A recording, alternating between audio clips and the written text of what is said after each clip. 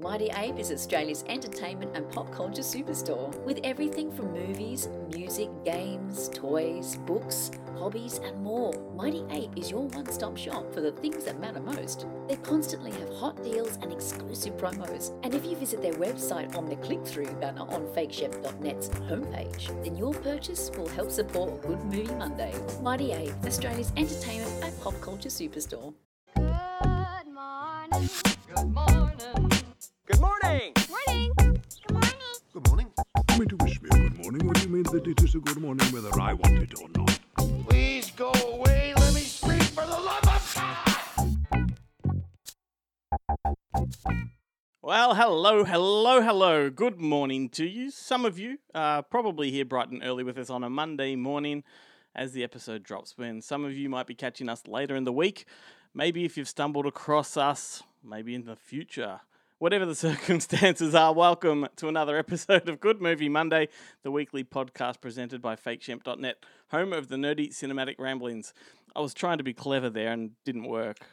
I've never successfully been clever in my life. My name is Glenn Cochran. You can find me right here behind the mic week after week. It's always a pleasure to be shooting the shit with you and talking all nerdy things about movies. We also have that other guy who enjoys listening back to his own segments while fast forwarding through mine. Ben Helwig. Hey, mate. Who are you again? Sorry. How are you? I'm very well. It's great because it means when I listen to the show, it goes for a crisp 15 minutes.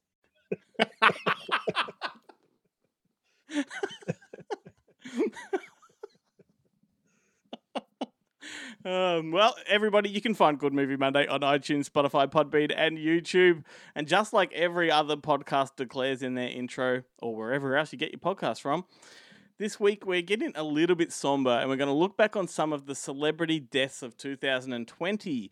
However, rather than mourning the loss of these people, we're going to celebrate their work and their contributions throughout their careers. One thing I know is for sure, Ben, and that is that the in memoriams at all of the upcoming event shows are bound to be long and arduous because, damn, a lot of people have left us this year. A surprising amount, but I'm always surprised by who's passed and how quickly that I've forgotten that they've passed. Like, you know, people who died in the first half of the year, by the time the second half of the year comes past, you're like, oh, really? Oh, Yeah. I completely forgot. Kenny Rogers died? Did he? But who's making all the chicken? Like, We're going to have to pay some respect to the great man later in the show.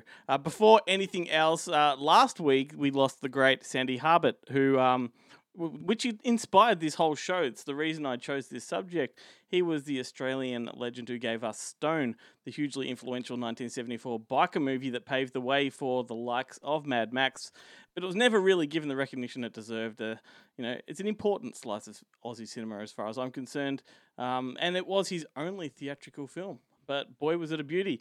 So there's one right off the bat. I think Stone, Ben, is a cracking flick. I think you'd agree.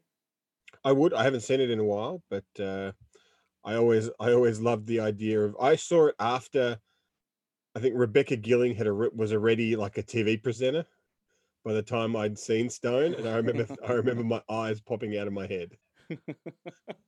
That and Man from Hong Kong, and I was like, oh my god, Rebecca. Well, naturally, throughout the show, we'll be reeling off a whole lot of other people. We can't talk about everybody that passed away, otherwise that would be a very long show. So we'll name a few, talk about a few, and you guys out there can carry on the conversation on our social media pages, notably Facebook and YouTube. That's where we banter the most. But for now, can you guess what this is? Education laid the foundation. I got a D+. Heredity opened the door. And dedication took it from there.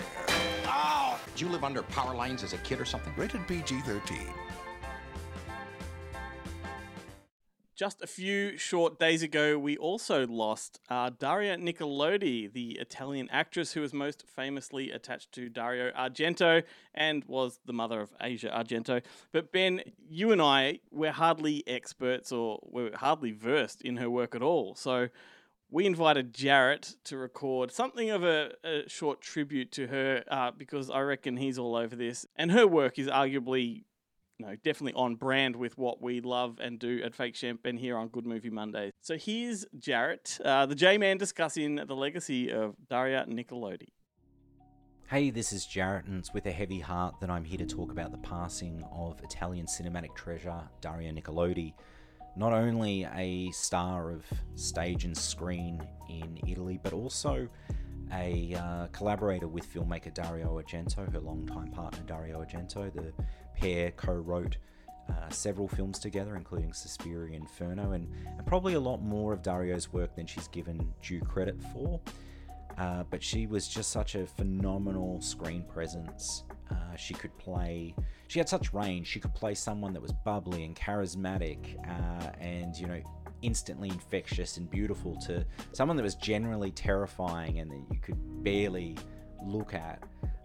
She had that range about her. And I recall the first film that I saw her in as a young lad, I think I was probably 6 or 7 growing up, was Deep Red. Of course, Profondo Rosso, but the Australian 7 Keys video version of Deep Red, and her performance in it is just fantastic. She's so dynamic. She's quirky, funny, fiercely independent, just instantly lovable. And yeah, I really liked her in that role. I think she had incredible screen chemistry with David Hemmings as well in that picture. And from having seen that film, then of course I became a fan of her work, and as the years went on, I saw her in many other films. And I mean, she worked with such genre titans, Italian genre titans, as Luigi Cosi and Lamberto Bava. So, she had just such an incredible career, and that career itself, her work with cinema, is near on 40 years. So it's a true loss to both Italian cinema and cinema in general that she's passed. But look, let's celebrate her memory. Let's revisit one of our favorite films of hers.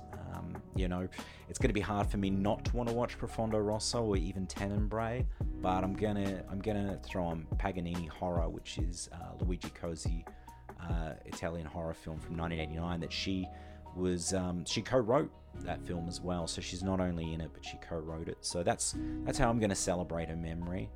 And yeah, so Veil Daria Nicolodi.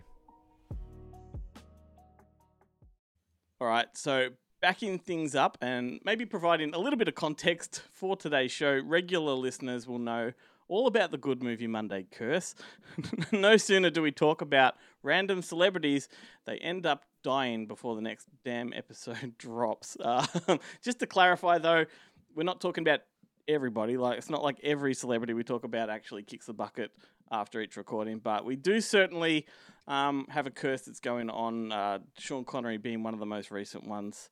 And when the curse does strike, we do tend to stop for a moment to celebrate said person's career. So naturally, we have talked about a lot, and we don't want to repeat ourselves. So as we move forward on this show, we'll turn our attention to some of the lesser-known stars, and perhaps some that you didn't know died.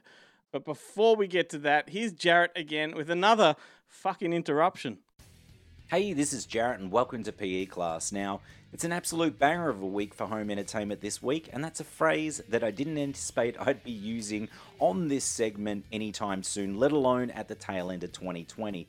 But in any case, let's kick it off with Disney, who are releasing Fox's The New Mutants on 4K Ultra HD, Blu-ray and DVD. Yep, that's right, the film that neither Fox nor Disney could release into cinemas over the course of the last 2 odd years. In fact, it jumped release dates something like 5 times or that. And by the time it did get released in cinemas back in August, there were barely any cinemas open globally, and certainly no cinemas open in Melbourne. I have not seen it. I am dead keen to check it out. I know it's not going to be great. The reviews were abysmal, and look, I'm a bit of a masochist ultimately, but I do want to see it. The 4K Ultra HD at least has Dolby Atmos, HDR10 visuals, and the 4K Ultra HD and Blu-ray releases have special features. There's deleted scenes, featurettes, and even an audio commentary track with director Josh Boone and artist Bill Savinsky, who did art for Marvel for many years, including The New Mutants. And from what I've read, this actual commentary track barely talks about the film, and it's really just an interview about Bill's work. So that sounds like it'll be a fascinating listen, right up there with Arnold Schwarzenegger's commentary on Total Recall. Then moving on to Roadshow, they've got 3 Warner properties making their 4K Ultra HD debut, and they're all awesome. First up, you've got Lord of the Rings trilogy, and it's both the theatrical and extended cuts of the film, with Dolby Atmos mixes and as well, visually, Dolby Vision and HDR10. Likewise with the Hobbit trilogy, both extended and theatrical with the same specs. However, neither of these releases will have any special features, but that's okay because Warner's given us a heads up that they're going to release the Ultimate Collector's Edition mid-next year, which will be fully loaded, and no doubt will probably be something like 60 discs or something, and I'm not even joking. The other release from Warner that's coming out via Roadshow is Blade on 4K Ultra HD, which is awesome because I love the original Blade. I wasn't so big a fan of Blade 2 or Blade Trinity, but Blade I like, and Blade is coming out with a new Dolby Atmos mix, which is cool. It's got HDR10 visuals, and it's porting over all the archival special features from the previous Warner New Line release and local Roadshow release. Then moving on to Universal Sony Pictures Home Entertainment. Now, Universal Sony Pictures Home Entertainment this week, well, let's just say they've got a pretty cool release. It's a cool budget release. It's Sid and Nancy, the Alex Cox film, is coming out on Blu-ray locally. This is the Blu-ray debut of the film locally, and it's coming out from Studio Canal as part of their Classics Remastered range. Now, it's utilizing the same 4K scan and remaster that was present on the Criterion release in the United States, and it has 3 interview featurettes on it as well. Unfortunately, not as many of the special features as present on the Criterion release, but look, you're going to pick this up for around $15, and at $15, that's a whopping saving. You're going to be spending, what, like $35 to $45 on the Criterion? I'm happy with this. Look, I'm mainly getting it for the film, and if the picture and sound quality are great, then I am in.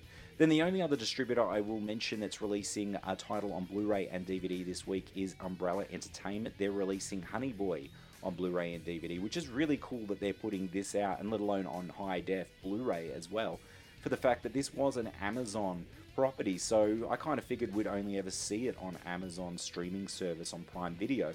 But they're doing a physical release of it, which is pretty rad. Now, if you haven't heard about Honey Boy, it had a brief theatrical at the start of the year, and it's somewhat autobiographical about Shia LaBeouf's life, and it's actually written by Shia LaBeouf, and it's a really solid film. Like, I urge you to check it out. But that's it for home entertainment this week. There are a ton of other things coming out on DVD, but look, I only have so much time, and you only have so much patience. So until next time, stay physical. So some of the big guns that we've lost this year include Sean Connery, Chadwick Boseman, Ian Holm, Carl Reiner, Kirk Douglas, Joel Schumacher, Callie Preston. It's incredible to think of the caliber of star power that have taken their final bow this year. And we did discuss each of those people on previous episodes.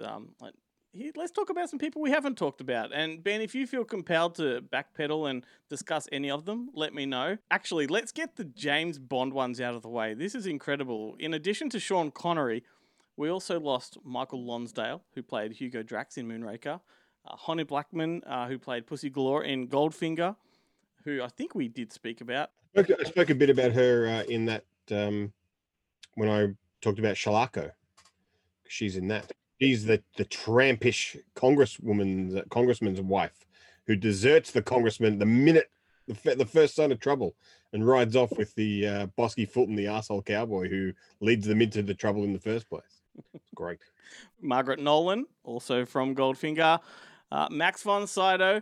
Blofeld from Never Say Never Again. Diana Rigg was Bond's wife on Her Majesty's Secret Service. Like, can you believe it? Like, geez, the Bond franchise in trouble this year. Yeah. I mean, there's always been the Bond curse, but that used to just kind of refer to the women who appeared in Bond films would never kind of work again or never be in big things again, which was, I always thought was a bit ridiculous because it wasn't true.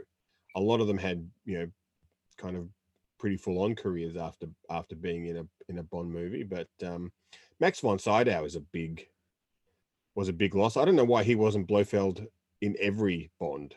He should have just always been Blofeld. Like, Donald Pleasance is pretty good, but Max von Sydow, like, I loved him in everything. He's the best in 3 Days of the Condor, which I spoke about, I think, last week.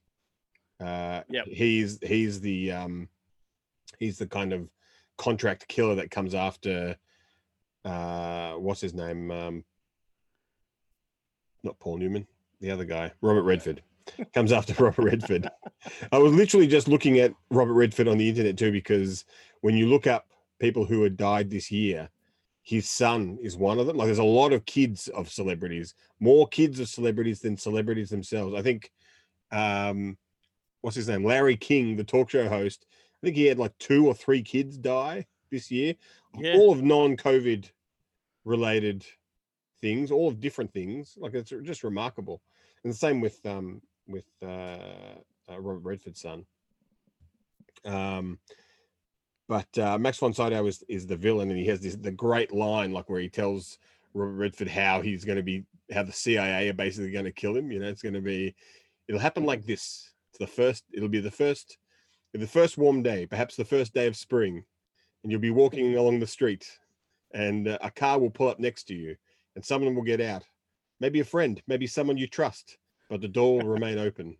And it's this great bit, and then it happens at the end of the film, and it's not in the TV series. They don't have the balls to and I'm grateful for that. Like unlike in the Get Carter remake, where Sylvester Stallone steps on all of Michael Caine's great lines in the original Get Carter, they don't do that in the Condor TV series, really.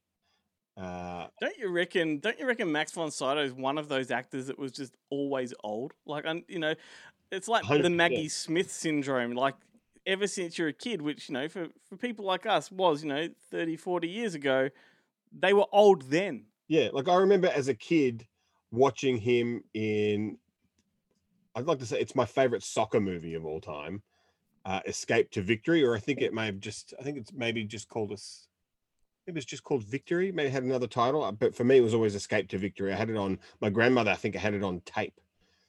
She recorded it off TV, and basically, it's another Michael Caine. It's Michael Caine and Max von Sydow and Sylvester Stallone. Funnily enough, the triumvirate. And Michael Caine is a British captain who's in a POW camp in World War II, and he is like an ex, you know, English Premier League soccer player who, you know, has been drafted, and he's the most out of shape looking ex-football player.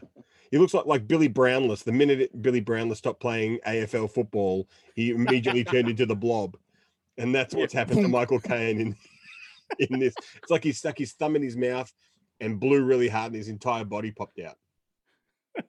But look, I mean, the classic example is The Exorcist. Like, he was only in his 40s when he made that film, but he's made to look like an 80-year-old. Like an 80-year-old. And that's the same with Escape for Victory. So Escape for Victory, they're like Michael Caine and Sylvester Stallone, they're all POWs, and they've got there's an inter-camp football team. And Max von Sydow is a German officer who just happens to be visiting and sees them practicing and recognizes Michael Caine as being a ex-Premier League footballer, and asked him, like, would you be interested in playing the German? We've got a team, the German garrison up the road. And Michael Caine's like, you know, if you can give me, you know, proper food and equipment, then sure. And then, of course, it gets taken out of Max von Sydow's hands, and it becomes the Germans want to use it as a PR exercise. And so they field the best team out of all of German military. And then Michael Caine is able to get all of the best players from all over in all the POW camps. And that includes like people like Pele and stuff like that. And they all come together. And then, of course, the resistance try and plan to help the team escape right under the Germans' noses in the middle of this, you know, football match. It's a brilliant, absolutely brilliant film. And Sylvester Stallone, who's an American, can't seem to figure out that he's not allowed to use his hands, but he needs to be on the team because he's planned an escape. But the two sloppy guards that he needs have been reassigned to the football team, so he needs to get on the football team so he can keep his guards and escape. And then, of course, because he doesn't understand that you can't use your hands in English football, they make him a goalie. And all of a sudden, the legend, Problem solved. legend of Sylvester Stallone is born. But Max von Sydow is excellent in it, and he looks like he's about 80, but it would be around the Exorcist time. He'd be in his 40s easily. Well, I'm going to have to add that to my list. I've never seen it. I've heard about it, you know, just in passing. It sounds fantastic. It's a brilliant film, and Funnily enough, like I think if you go back and watch what was it, Rites of Spring or whatever it is, what's that really early Max von Sydow movie who plays chess against the devil? Oh yeah. So- Oh gosh. No. One of his first films, and it was one of the It's yeah. Oh my god. How can I not know this? It's famous. I'm having a Ben moment. oh, you're having a Ben moment. Yeah, can't remember. I can't remember. It isn't Rites of Spring, but it's something I always get it mixed up with that. But he's in that, and I reckon he's probably in his 20s, and he still looks like death in Bill and Ted's Bogus Journey. I'm gonna have to just look this up because I'm gonna Just kick driving you myself insane. if we don't address it, because everybody listening, Because that's what that's the seventh seal. the Seventh Seal. Because that's what they're ripping off in Bill and Ted's Bogus Journey. They're ripping off that movie when Death Yeah. challenges them to a game, and then best out of 3, and then best out of 5. Best out of 5. Damn right. If I was a casual listener to this show, that moment we just had would have frustrated the shit out of me. I just imagine people listening to the show, and all they hear is me going, "Oh, what was that guy?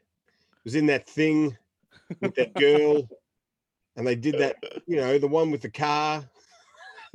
I'm gonna cut an entire episode of that just for our Christmas special. A little treat for everybody. It goes for 7 hours. Yeah,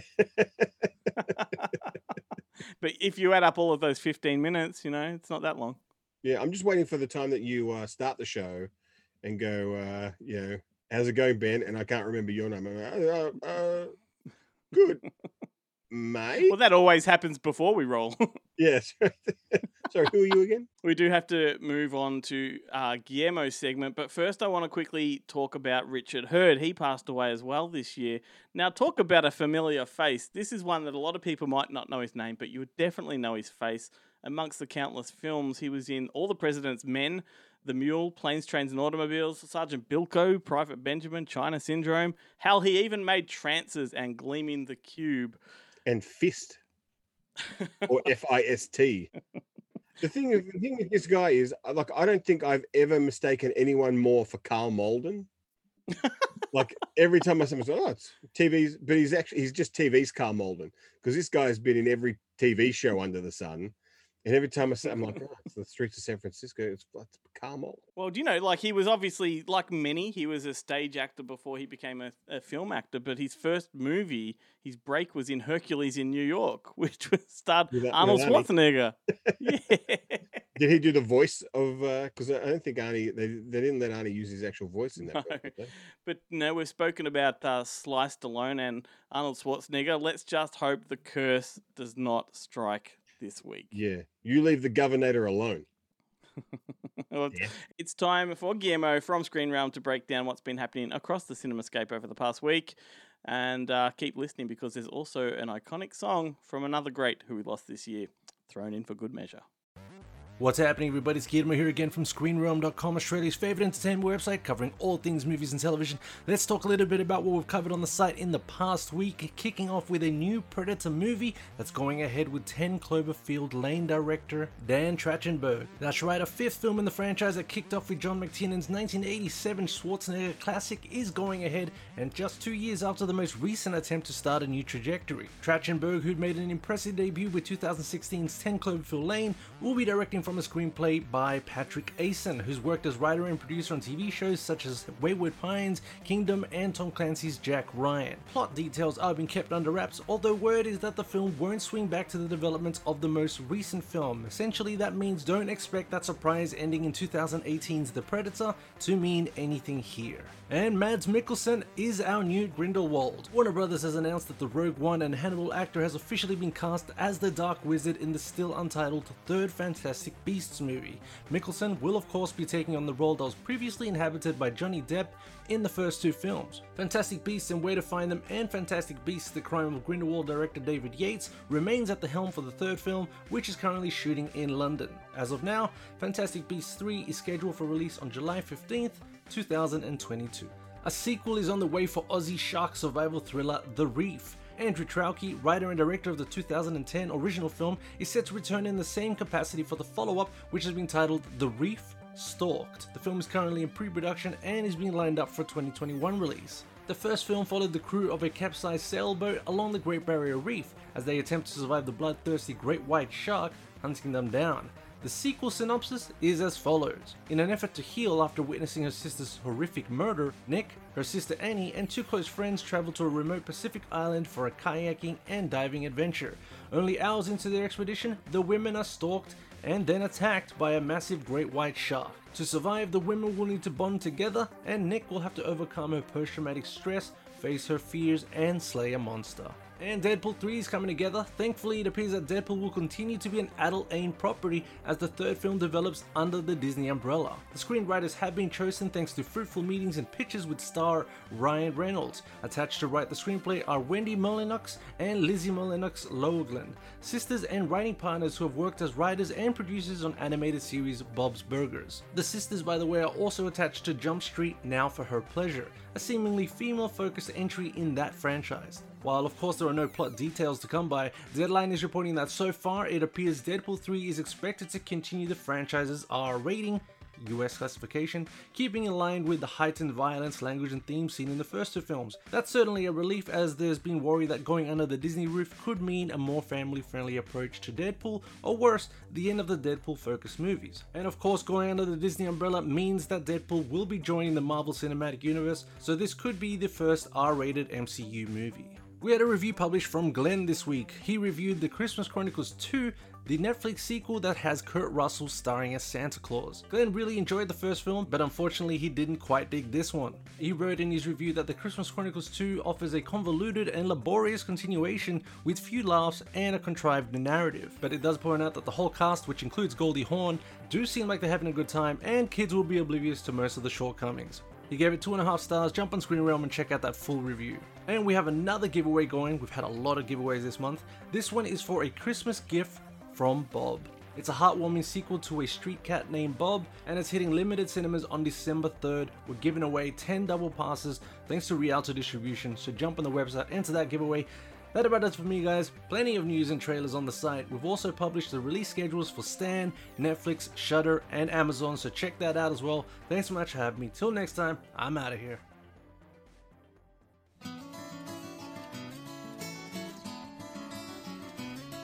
On a warm summer's evening, on a train bound for nowhere, I met up with a gambler. We were both too tired to sleep, so we took turns staring out the window at the darkness. The boredom overtook us, and he began to speak. He said, "Son, I made my life out of reading people's faces and knowing what the cards were by the way they held their eyes. So if you don't mind me saying, I can see you're out of aces. For a taste of your whiskey, I'll give you some advice." So I handed him my bottle, and he drank down my last swallow. Then he bummed a cigarette and asked me for a light, and the night got deathly quiet. His face lost all expression.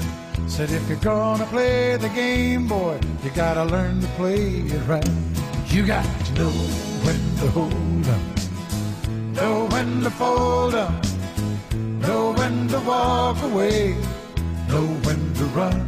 You never count your money when you're sitting at the table. There'll be time enough for counting when the dealing's done."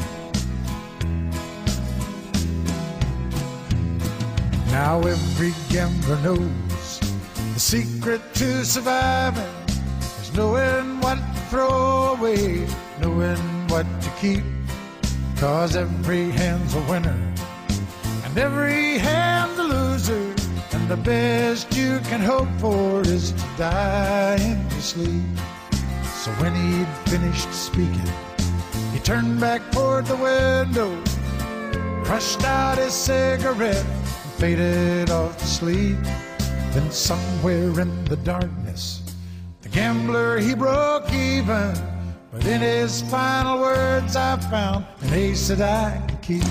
You got to know when to hold up, know when to fold up, know when to walk away, know when to run. You never count your money. When you're sitting at the table, there'll be time enough for counting. When the dealing's done, you got to know when to hold up, know when to fold up, know when to walk away, know when to run. You never count your money. When you're sitting at the table, there'll be time enough for counting. When the dealing's done, you got to know when to hold up, know when to fold up, know when to walk away, know when to run. You never count your money. When you're sitting at the table, there'll be time enough for counting. When the deal's done.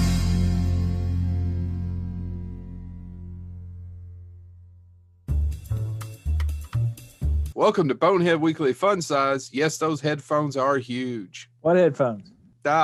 Can you say, Obi-Wan, you're our only hope? No, but I can show you my luscious nips. Nobody on Good Movie Monday is going to get that reference, so you'll have to check out the YouTube version of this. Luscious nips. All right. So today we're going to be talking about celebrity deaths. And there's no good way to wrap a joke around that, is there? It's just kind of tough. Are we just going to do the ones that you are directly or indirectly linked to? Well, that would be too many. So what we're going to do is pick some people that may have passed on in 2020 that we are very sad to see go, but we don't think got enough play in the media. For example, Sean Connery got a lot of play, but we're all sad that Sean's gone. And my pick for this episode is not. I want to go with Clark Middleton. The Clark Middleton? The Clark Middleton. Old man Middleton's boy. If you saw him, you would go, oh, it's that gentleman. He whenever he was on television or in film, he always made me smile. He was a disabled person. He had a problem with his neck and back. He was most popular from Twin Peaks, but he was also in Snowpiercer, where he played the painter. He was in Fringe as Edward Markham. Sin City, he starred opposite Nick Offerman. He was one of the two thugs. And in Kill Bill, he was Ernie. Yep. So he's had a lot of great roles. I did want to talk about how he died, because he died from West Nile virus, which I didn't know was still a thing. Really? Yeah. Also, did you know he's from Bristol, Tennessee? No, I did not know he was from Bristol, Tennessee. Anyway, Clark Middleton is gone, and it's sad. But whenever he was on screen, it brought a smile to my face. So what's yours, Joe? Well, mine, I mean, he got some play in the media, but he is in some of my favorite films of all time. We lost Ian Holm this year, Sir Ian Holm. And not only is he in Lord of the Rings, he's in Hobbit, Chariots of Fire, Fifth Element. He's an alien. He is in, Ian Holm. He's Napoleon in Time Bandit. He's Napoleon in Time Bandit. That's right, Chad. He is a who's who of a convention crowd, don't you think? Yeah. He's one of those people who's like, line up, you lock that son of a bitch in something. I guarantee that you watch something growing up and you're like, oh, it's that guy. Ian Holm was, I think he elevated the term character actor to a whole other level. And Ian Holm, From Hell. He's in From Hell. Yeah. His role in From Hell. I mean, that last scene that he's in, I won't give anything away, but there's just a moment where I'm like, dude, I would not be comfortable in that room with him right at that moment. Oh, that was a one creepy performance. James, go. I'm going to go very obscure. I'm going to say Margaret Nolan, because Margaret Nolan is a name that you're not going to know, but you have seen her. She's been around two icons that I idolize. She's in Witchfinder General with Vincent Price, and she's in Goldfinger with Sean Connery. No, you did it wrong. Goldfinger. So Margaret Nolan is most famous. You'll never be what's her face. I forgot her name. For being painted gold. She was the woman that was painted gold that is killed by Goldfinger in Goldfinger. And then she died in real life making the film, and then was resurrected at some point. Dude, she's in A Hard Day's Night. I was going to say, she worked with the Beatles. The best. Vincent Price, the Beatles, Sean Connery. What else can you need? Oh, let me give you one that she did later in life that I've never seen. But in researching this, I was like, I have got to see this film. I refer to the 1986 film she did, Sky Bandits. And let me just read the one-sentence summary for Sky Bandits. Through a series of circumstances, a pair of Old West gunfighters end up as fighter pilots in World War I. Don't you want to know what that's about? Because I do. Pew, pew, pew. We got to end this. Margaret Nolan's dead, but it's sad because she worked with icons. There you go. All right, this has been Bonehead Weekly Fun Size. Wasn't that fun this week, though, talking about dead people? No, sir. We didn't kill any of these people that we know of. All the way from Kentucky, thanks to those Bonehead guys from Bonehead Weekly, Joe, Chad, and James. Always fun. Thanks, lads. And well, like they said, I suppose only as fun as talking about dead people can get. Maybe we're having a bit too much fun here, Ben. I don't know. Oh, look, we're not having fun. We're having a celebration. And celebrations are fun. It's like an Irish wake. Yeah. Well, yeah. Yeah. Well, speaking of Kentucky, before that, The Gambler by Kenny Rogers from The Gambler. And not the 1975 film starring James Caan, but the 1980 TV movie starring Kenny Rogers himself. There were actually 5 movies in that franchise. And we played that as kind of a tribute to Kenny, who passed away in March at the age of 81. And the reason I say Kentucky is because he owned Kenny Rogers Roosters, a restaurant chain that was co-owned with the former Kentucky Fried Chicken CEO. It's a tenuous link, but it's worth saying. I can't remember which comedian was doing it. I think maybe Andy Samberg just kept making jokes about Kenny Rogers chickens. And like when he was like, I think he was the hosting the Independent Spirit Awards, movie awards. So talking about. Come on. You're a savvy tally movie kind of guy. Surely you're well versed in the Gambler universe. I have not seen a Gambler film. I have not, I'm afraid. But I have seen Six Pack with Kenny Rogers, where he's a race car driver and he gets stuck with a bunch of kids, including a very young Diane Lane. I've seen that one. You keep busting out the ones I've never seen. I do remember seeing like the Gamblers around, and I've always loved those TV movies that are kind of like series. Like there's one with who also passed. I don't know if he passed away this year. When did Dylan from Beverly Hills 90210 pass away? Was that this year? Luke Perry? Oh, Luke Perry, yeah, I think. Or was it last year? I think it might have been last year. Might have been last year, but he was in one where he plays like a judge, like it's a Western series where he plays a judge, and he rides from town to town dispensing justice and getting and solving crime in his spare time. And I think the episode I saw had Catherine Isabel in it, which is pretty good. I've only ever seen the original Gambler, but the fact that there's 5 of them and I do adore a good dodgy sequel, I reckon I might have to invest in that. Is Dead or Alive one of them? Wasn't there a movie called Dead or Alive? I don't know. Was there? I mean, there's a few movies called that. I seem to remember on like Film Pack released it on video. I think Kenny Rogers was in that. Oh well. There you go. Well, here's some more names that we've lost over the year: Vera Lynn, Fred Willard, Jerry Stiller, Ennio Morricone, Alex Trebek, James Lipton, Alan Parker, Ben Cross, Linda Mance, Wilford Brimley, PJ Hogg, Brian Dennehy, and Jason Davis, just to name some more. The list just keeps going. 2020 has been a massive blow, no matter which way you look at it. I think the loss of Brian Dennehy is probably what rocked me the most. Well, Wilford Brimley rocked me a bit. And James Gunn last year or the year before was a real blow. But Brian Dennehy is just so solid and just so awesome. Like, even when he's playing an arsehole, like in First Blood, or even in, things like, Bestseller, or even FX, he's not really the nicest guy, but he's just so damn watchable. And I remember he popped up in a couple of episodes towards the end of The Good Wife.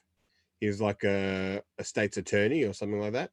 And Yep. he had that kind of thing where his kind of body had shrunk a bit, but his head was the same Yes. size, and so his suits were too big and stuff. Nothing looked right. And just when you could tell that he was I don't know if he was sick, he just was getting older. Getting old. And I noticed that too. He was in a film recently with Annette Bening. I can't remember the name of it. It was a really terrible period piece film. But he was in it as the head of the family. And like you said, it's like the Larry King effect, where sort of the shoulders come up, the head comes down, but the head's sort of like a bobble. Yeah. Yeah, but he was a presence, man. How terrifying was he in To Catch a Killer? Yeah, totally. Like he's And not. that film paved the way for stuff like Mindhunter, or even Silence of the Lambs. That procedural kind of profiling of serial killers. That was such an effective film. And the fact that he dressed up as a clown. Yeah, like that ain't nothing. Like Brian, like a serial killing Brian Dennehy dressed up as a clown. Like that's nightmare fuel right there. Damn straight. I want to talk about Terry Jones for a minute, the legendary Terry Jones, who passed away in January at the age of 77 after a long battle with dementia. What an icon. Like, of course, we needn't tell anybody listening that he was a member of the Monty Python comedy troupe. But on top of that, he was a writer and director in his own right. In addition to the Python films, Holy Grail, Men in of Life, Life of Brian, he also wrote and directed Eric the Viking, Wind in the Willows, and absolutely everything. And that's the one that really blows my mind, because they say that it was a long battle with dementia, but absolutely everything was not made that long ago with Simon Pegg. And the remaining surviving Pythons were in it too. Yeah. Did you see that one? No, I don't think so. Although that's not surprising, because me and Simon Pegg have a contentious relationship, so we say. Like, I'll never. I like Run Fat Boy Run, but I'll never forgive him for was it How to Lose Friends and Alienate People, or whatever the hell it was with. Yeah. Like, Kristen Dunst and Jesus. You know what? Look, when it comes to Simon Pegg, I don't understand the appeal, to be honest with you. He's done a few hilarious things, and I think he's never been funnier than when he was on the Big Train TV series, that British sketch show. Yeah. But as far as now that he's like some kind of Hollywood figure, I just don't get the appeal. Yeah, I don't know. Like, the fact that he's in Mission Impossible movies always makes me laugh. But I'm just trying to find what Wind in the Willows. Oh, in Australia it was Wind in the Willows, and over in America it was like Mr. Toad's Crazy Something. But it's the one.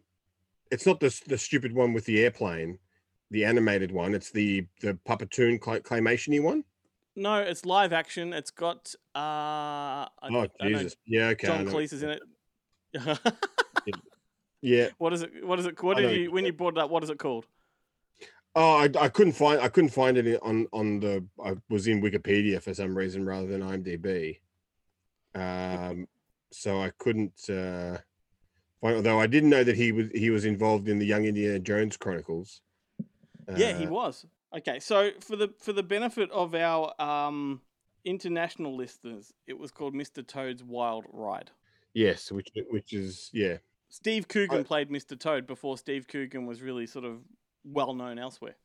Outside of the UK, yeah. I've just had such a love for the stop motion Wind in the Willows. Like, I used to watch it as a kid all the time. I loved it. That every other iteration upsets me, including, like, I love the Sleepy Hollow, the Disney Sleepy Hollow Ichabod Crane cartoon, but it's always released on DVD and video with this ridiculous Wind in the Willows Mr. Toad thing. Yes, well. Because I've got the Blu-ray of that one, and it's because both of them were not quite long enough to release as features, because they only go for about 50 minutes each.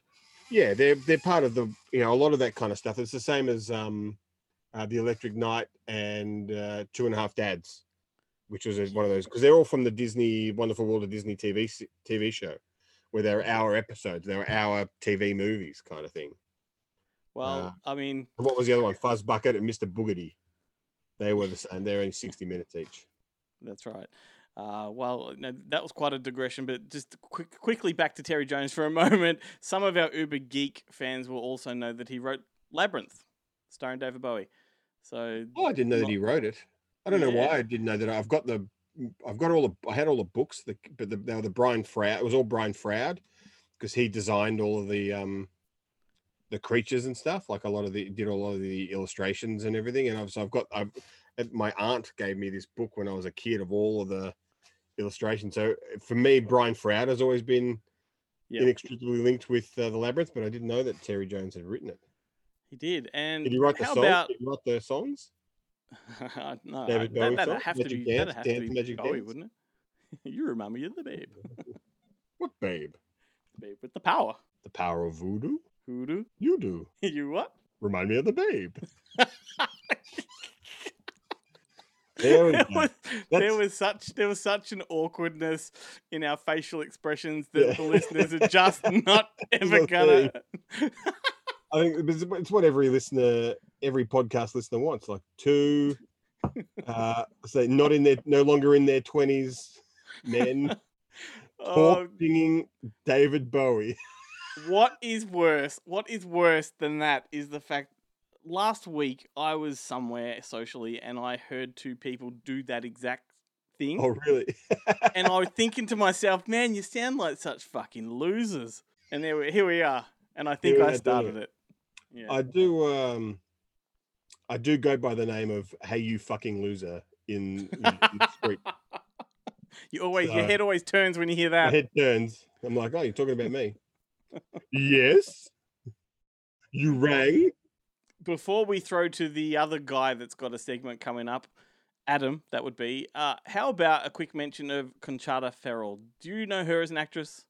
The name doesn't ring a bell. Here we go then. That's good because I reckon everybody else is in the same boat. Who the hell is that? But you know her when you look at her. She's that heavy-set woman from 2.5 Men. Wonderful character actress. Credits including Mr. Deeds, Krampus, Frankenweenie, K-Pax. She was in Erin Brockovich, Network, My Fellow Americans, Freeway, Heaven and Earth, True Romance, just to scratch the surface. Like one of those character actors that can just bounce between genres. She was wonderful. She's great, but she's been replaced now. What, as a human? And as the kind of grumpy, overweight older woman in things. And I can't think of her name, but she's in Twilight, the Paul Newman movie, when she was actually quite young. I know who you mean. I don't know it. Once again, don't know her name, but you know her face. Margot Martindale. I was about to say I can play the Jeopardy music now because Alex Trebek is gone.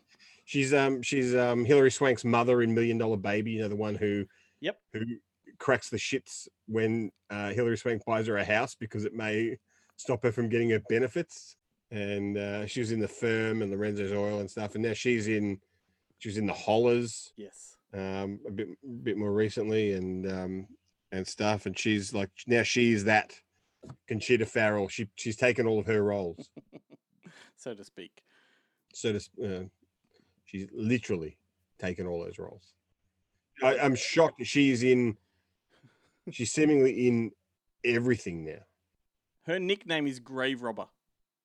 You're right. Career thief. All right. Well, you know what? We're approaching the tail end of this, so let's just let's see what Adam's recommending this week and whether or not it got 5 stars. Hey guys, it's Adam here from Adam's Just Seen with another Good Movie Monday recommendation. Now, I got a freshie for you. I've got a brand new movie that is just dropping this week that I'll be recommending. It is Palm Springs. Now, I haven't recommended many comedies. I normally go all doom and gloom and Natural Born Killers and Raging Bull and shit like that. So this is a bit of a change of gear, but I like this movie a lot. I've seen it 3 times. It's just dropped on Amazon Prime, and I like it because it's so inventive. And look, we've seen time loop movies before, the most famous being Groundhog Day, and so this is kind of like a millennial version, and that might sound obnoxious. And look, there's obnoxious elements in this movie, but they are played for laughs. I think that this movie is definitely helped by incredible chemistry. Andy Samberg in the lead here as Niles is just a great everyman. I think that, you know, his nihilism is really, really funny in this. Kristen Milotti is excellent as well here as Sarah, his kind of love interest in this, or his, you know, like co-conspirator. And effectively, this movie puts these two characters into a time loop. They've got to relive the same day. That same day is a wedding day, and they just test the parameters of this concept in this movie in ways that are inventive and funny and visually like really arresting. It's got incredible support here. I laugh just even thinking about it, by J.K. Simmons as Roy. I don't want to give really anything about this character away, but when he gets introduced into these characters' time loops, yeah, he may or may not be their nemesis. But it's just, I think that the thing with this movie too as well is that not only is it very clever with the time loop stuff, but it withholds information about these characters from us, and then it slowly drip feeds them to us, and it actually becomes surprisingly poignant, because the movie is quite silly on the surface, but it has got an emotional gut punch, and I fell for these characters and I really cared for them, and so every time I watch it, I feel entertained, I feel moved, and I guess that's what a really good rom-com should be, and I don't think we get that many good ones, so this is an absolute kind of like slap across the face, or a nice cool drink of water in the CinemaScape. So Palm Springs is 5 stars from me. I think it's really fantastic, and I think you don't even have to leave your house. You can go and check it out on Amazon Prime right now. Adam Ross, ladies and gentlemen, the chairman of the Australian Film Critics Association. It's unreal having him on the show. And if you dig what he does, you can find his page, Adam's Just Seen, on Facebook, and he also appears regularly on tickertv.com.au as their resident movie guru. All right, hey folks, it's time to give away some more free stuff. So send me an email at glenn@fakeshamp.net and be the first to correctly identify the TV spot from earlier in the show. It's an easy one. It's a really easy one. So this prize ought to be a cinch. Thanks to our friends at Eagle Entertainment and Luna Drive-In, we have copies of the new release movies Seized and A Soldier's Revenge, as well as a free pass to Luna Drive-In. All this comes to the value of $90. And if you live outside Melbourne, we'll replace the drive-in pass with a few more new release movies. And just so you know what you are vying for, Seized is a new action thriller starring Scott Adkins, Mario Van Peebles, directed by Isaac Florentine. And if you're a regular listener to this show, you'll know how much I adore Isaac Florentine and Scott Adkins. And the other one is A Soldier's Revenge, a western from the producer of Bone Tomahawk. It stars Neil Bledstone, Rob Mayers, Val Kilmer, James Russo, and Jake Busey. So email me now, and good luck. But Ben, let's recommend some stuff. As we enter the final stage of the show, I'll let you go first. What nugget of gold are you bestowing upon us today? Okay, I'm going to recommend a film from 1977. It is the directorial debut of one Ridley Scott, and it is called The Duelists. Awesome movie. It is an excellent film. It stars Harvey Keitel and Keith Carradine. No, not the one from Revenge of the Nerds, and not the one from Kung Fu. The other Carradine, the real Carradine.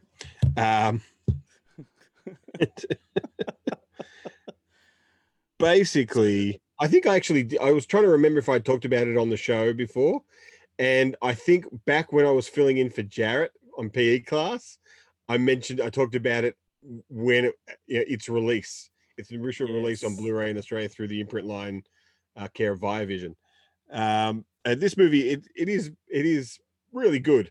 Like, it's basically about these two officers, Harvey Keitel and Keith Carradine, the two officers in Napoleon's army, and they get into a disagreement about Napoleon. And Harvey Keitel, who's this kind of hothead, challenges Keith Carradine to a duel. And in the duel, I believe Keith Carradine kind of cuts off part of Harvey Keitel's face. Like, he slices off this chunk of skin and it's all hanging off and it's super gross, but it all gets patched up kind of thing. But he doesn't kill him. He just, I think it was just a first blood or something, or for some reason it just doesn't go any further. But this incenses Harvey Keitel, who is like well known as a duelist.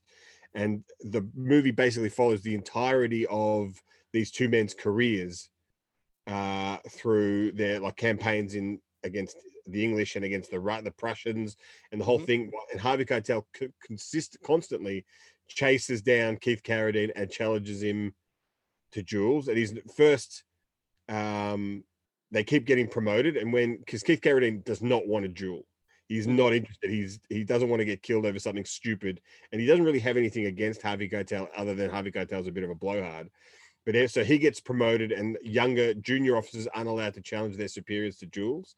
So he's safe for a while, and then Harvey Keitel will get promoted, and then the duel. Then he challenges him to a duel, and the duel, like the duels, actually do look ridiculous. Like, they all hold their swords in these stupid poses and stuff, and it is quite amusing. I'm not sure if that was something that Ridley Scott did on purpose, but Yeah, it's just a really entertaining film. Considering he would have made it on a shoestring budget, he does a really good job of when you make these, sometimes like if you watch that Sharp TV series, which is all about the Napoleonic Wars with Sean Bean, they make, they've got the entire French army, a French column is made up of 50 guys, and it never looks right because they just don't have the budget to really create these armies of thousands.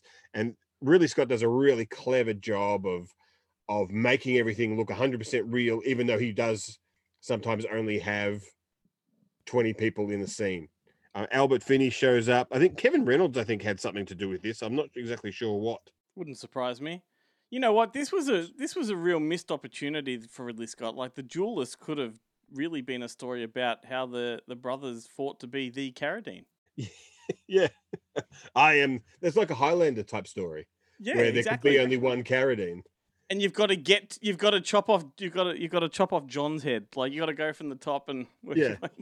Yeah, to become the premier Carradine. Yes. It was only his first film. Like, you got to cut him some slack. Yeah, true. Like, if it was Tony Scott would have totally fucking done it. And I just remembered we're on a in memoriam episode here, and we're talking about Carradines. It's like, oh my goodness, killing Carradines, Carradines killing Carradines. Well, good stuff. I am going to talk about another memoriam recommendation. This year, Galen Gord passed away at the age of 55, and she was in loads of great films. Yes, I forgot. Yeah, including an Albert Pune film, Down Twisted. But loyal listeners know that I love Albert Pune, but she was also in a lot of movies that sort of are up our alley at Fake Shemp. Like, she was in RoboCop 2 and America 3000, The Wizard of Speed and Time, Point Break, Judgment Night, Storyville. I hope you're recommending what I think you're recommending. I don't think I am. Oh. For me, it can't go past The Wrong Guys from 1988. Yeah, no, Jesus Christ. No, that is not what... with Richard Lewis? Here we go. This is yeah. I thought you were going to say, I honest to God thought that you were going to talk about Malibu Bikini Shop, or as it was called in Australia, the Bikini Shop. You wish. With Bruce Greenwood and Galen Gord. Look, I'm disappointed. I've referenced The Wrong Guys several times throughout the show over the year.